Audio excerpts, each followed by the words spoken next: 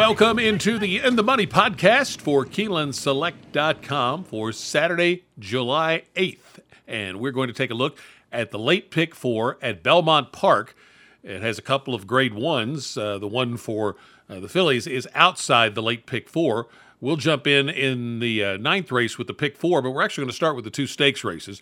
The first is the grade 1 Belmont Derby for 3-year-olds going 1.25 miles on the turf. And I'm Tom Leach, along with Keeneland's Director of Wagering Development, Jim Goodman. And Jim, this Belmont Derby is a really well-matched group. It's going to be a fun race. Who did you land on in here? It was tough. I had a hard time narrowing it down. The most likely winner to me is Webslinger. Off those two races at Churchill, has gotten really good. 94 by or 2 back in the American Turf really sticks out. This is 1.25 miles, and he hasn't been that far, but looks like he'd like to stretch out. The Ottoman last time out at Churchill was 1.8 miles, and he was rolling at the end and held off Mendelssohn's March. So I think Webslinger is a decent favorite here in my mind, but I can make a case for a bunch of them, including Silver Knot for Charlie Appleby off the Pennine Ridge effort at Belmont, and Kalik and Far Bridge off that same race. I'm going to take that race as saying that is a good race. If you don't think that race is good, I can eliminate 3 of my horses that I've got in here, but I've got 6. So 3 of them come out of the same race. They finished a length apart. Kalik, Silver Knot, and Far Bridge. And Far Bridge, I think, has a really good upside. Only 4 lifetime starts, and finished second to Webslinger in the American Turf at Churchill before that Pennine Ridge. So Far Bridge is going to be a co-favorite in my mind with Webslinger. I'm also going to use Bapio for Mark Casse coming off the Jersey Derby effort at Monmouth, and I'm going to use the Foxes shipping over from Great Britain, and ran at Epsom last time out with a 105 time form rating in a grade 1 English Derby. So obviously a lot of better horses coming out of that race that they're going to face right here, including Auguste Rodin, who came back and won the Irish Derby this past weekend. So the Foxes, I think, has got a big shot in here. They wouldn't ship this horse over here for nothing, and can pick up a grade 1. So I'm going to go 6 deep here. I'm going to use a lot of them, but I hope maybe you've got a better opinion of this. Really don't. I'm going 5 deep, and probably just to keep the ticket manageable, I'm going to leave out Silver Knot. But I ended up on a horse I didn't think I'd be ending up on when I started to handicap the race, and that's Bapio. I went and watched the race at Monmouth, and the horse that he beat in there, Talk of the Nation, was heavily touted Derby week and had to scratch at the gate. And he was 1-5 in that race at Monmouth and opened up on the field in the stretch, and Bapio ran him down and was kind of wrapped up in the last couple of strides and galloped out nice. And I was just so impressed by how he ran down what seems to be a really good Shug McGahee horse, Talk of the Nation. And then the third place finisher in their Turf Kings, a Chad Brown horse that won on closing day at Keeneland, that came back out of that race to win. So looks like it was a good field. And I think the distance is a question. That was at 1 mile. This is 1.25 miles. But just how visually impressive that was, and getting 12-1, I took Bapio on top. Got to love Webslinger, his stablemate, for Mark Casse, who won. Webslinger won very easily on June the 3rd, and then won from a horrible post on Derby Day. Far Bridge had the better trip on that race on Derby Day, but looks like a good one for Todd Pletcher. Kalik for Chad Brown has the speed in here. I really think one of those first 3 probably wins it, but Kalik is certainly worth considering. And the Foxes, Euro Invader, won a Group 2, so that one's a strong contender as well. Those were the 5 that I kind of settled on, with Bapio on top. Now, the Grade 3 Victory Ride is the last of the stakes races. It's the third leg of the pick 4 for 3-year-old fillies, 6.5 furlongs. And you've got Red Carpet Ready that has won a couple of graded stakes, including one on Oaks Day for Rusty Arnold. Maple Leaf Mel was very impressive on Preakness weekend, and she's 4 for 4. Interpolate for Chad Brown, second in the Beaumont at Keeneland in April with a much improved speed figure. So any one of those 3 could win this, but I took a horse on top that doesn't really stack up well speed figure-wise. It's Dazzling Blue, the 2. she's been handled kind of gingerly, just 3 starts for Brad Cox. She was ultra impressive. I remember watching her debut in real time at Churchill last fall. They took her down to the fairgrounds, won a ungraded stake very easily, and then laid her off for a little bit. And then she came back and won a second-level allowance race at Churchill. Won it very easily after breaking badly, and I just think there is a lot of talent there. And she's going to have to probably jump up to somewhere probably in the low 90s buyer-wise, off somewhere in the mid to high 70s.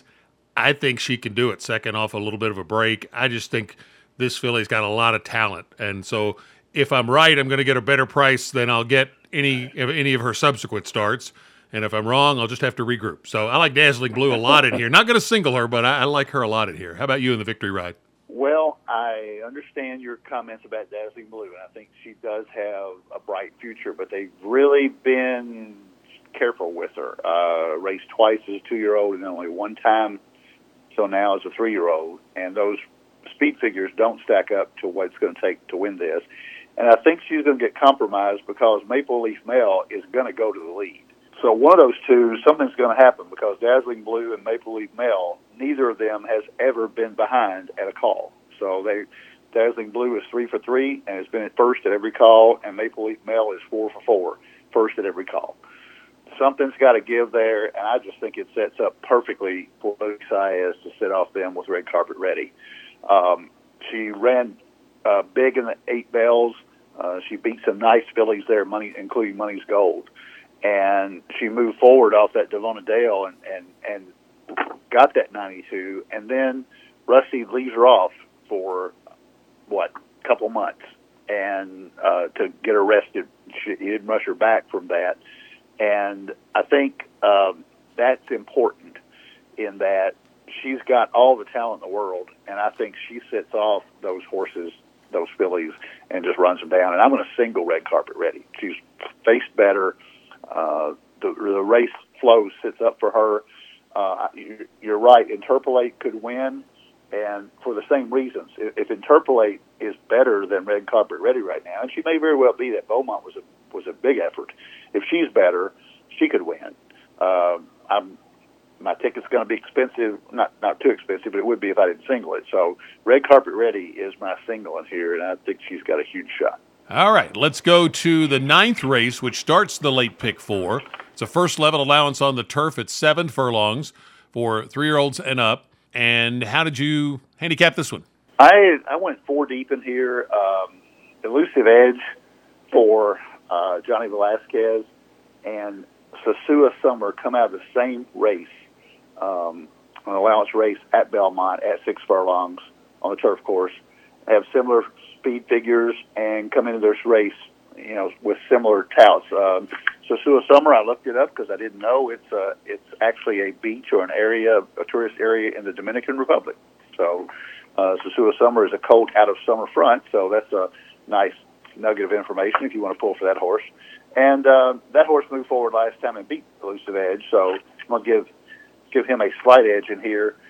Inflation Nation for Christophe Clement and Dylan Davis is on the outside. Don't much care for that post at 7 furlongs, but has run well every start and was second last time out in a listed stakes race, so fits well here on class. And then Appraise, Flavia Pratt has been riding lights out at Belmont. Had 5 wins the other day, I think. And Chad Brown coaches, I'm thinking basketball here, trains this one. Came out of the summer stakes at Woodbine last year and finished second in that grade 1. Has been off since then, so this will be his first time out. Might be a tall task to take these down, but only 3 lifetime starts has a lot of upside. So I'm going to stick with those 4. Sasua Summer is a very slight favorite for me. I took Appraise on top for Chad Brown coming off the layoff. This horse was second last fall in the Grade 1 Summer Stakes at Woodbine. And just making his 4th lifetime start, I think there's still a good bit of upside left in this one. Inflation Nation, I like. 3rd off the layoff and just missed at Belmont in May. Not a great post, but there's a long run down that backstretch. Clubhouse, it's Pletcher and Irad. You get a horse with speed, and it's a horse that's bred to do well on turf. And then I was going to take Sousa Summer just on the Belmont angle mainly, but the horse is 1 for 16 lifetime. I could be talked out of leaving that one off the ticket. In fact, I may end up doing that and adding something somewhere else. So I've got a praise on top in the ninth. The 12th race is a 40K maiden claimer that wraps up the late pick four. It is also in the turf at 6 furlongs, 3 and up New York breds. Blue Plate Special at probably a low price is my pick in there. Speed, bred for the grass. Red Ortiz rides. Second time in the Rick Dutrow barn. I think that one's going to be awfully tough to beat. But Screw Loose drops out of straight maiden company. The 9, Sinaloa, is Linda Rice and Jose Ortiz, just on those connections that have been hot at this meet. I'm going to put that one on my ticket. And then Left Me Behind, also dropping out of straight maiden company.